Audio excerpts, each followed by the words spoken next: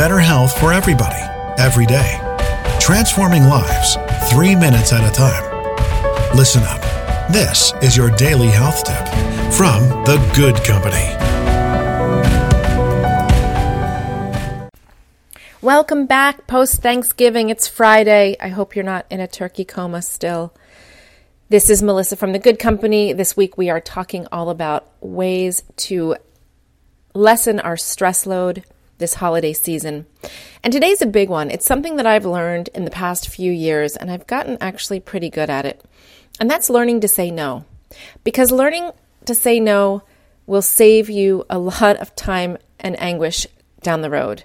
Because saying yes when you should say no can leave you feeling resentful, overwhelmed, unappreciated. Friends and colleagues, guys, they'll really understand when you can't participate in every project or activity. Friends having a girls' night out, guys meeting up for beers, it's okay to say no. You don't have to be at every single event. Remember, you can pick and choose. It's the same way I feel about the cell phone. My ringer is off 99% of the time, unless I'm expecting a really important call, and realizing that I don't have to answer a text right away or a phone call right away or an email for that matter right away. My notifications are turned off on my computer so that when I'm working and focused, the outside can't come in. That's all learning to say no. And I think it's really an important skill. Yes, sometimes it's not possible. You're at work and you need to work overtime and you really don't want to be there and it's just inevitable.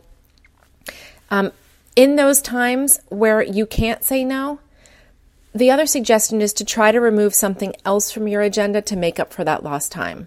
So if you're working for 2 extra hours one day and those hours for you were slated for other things, maybe you find that you go to bed earlier a few nights in a row, a half an hour, to make up that time.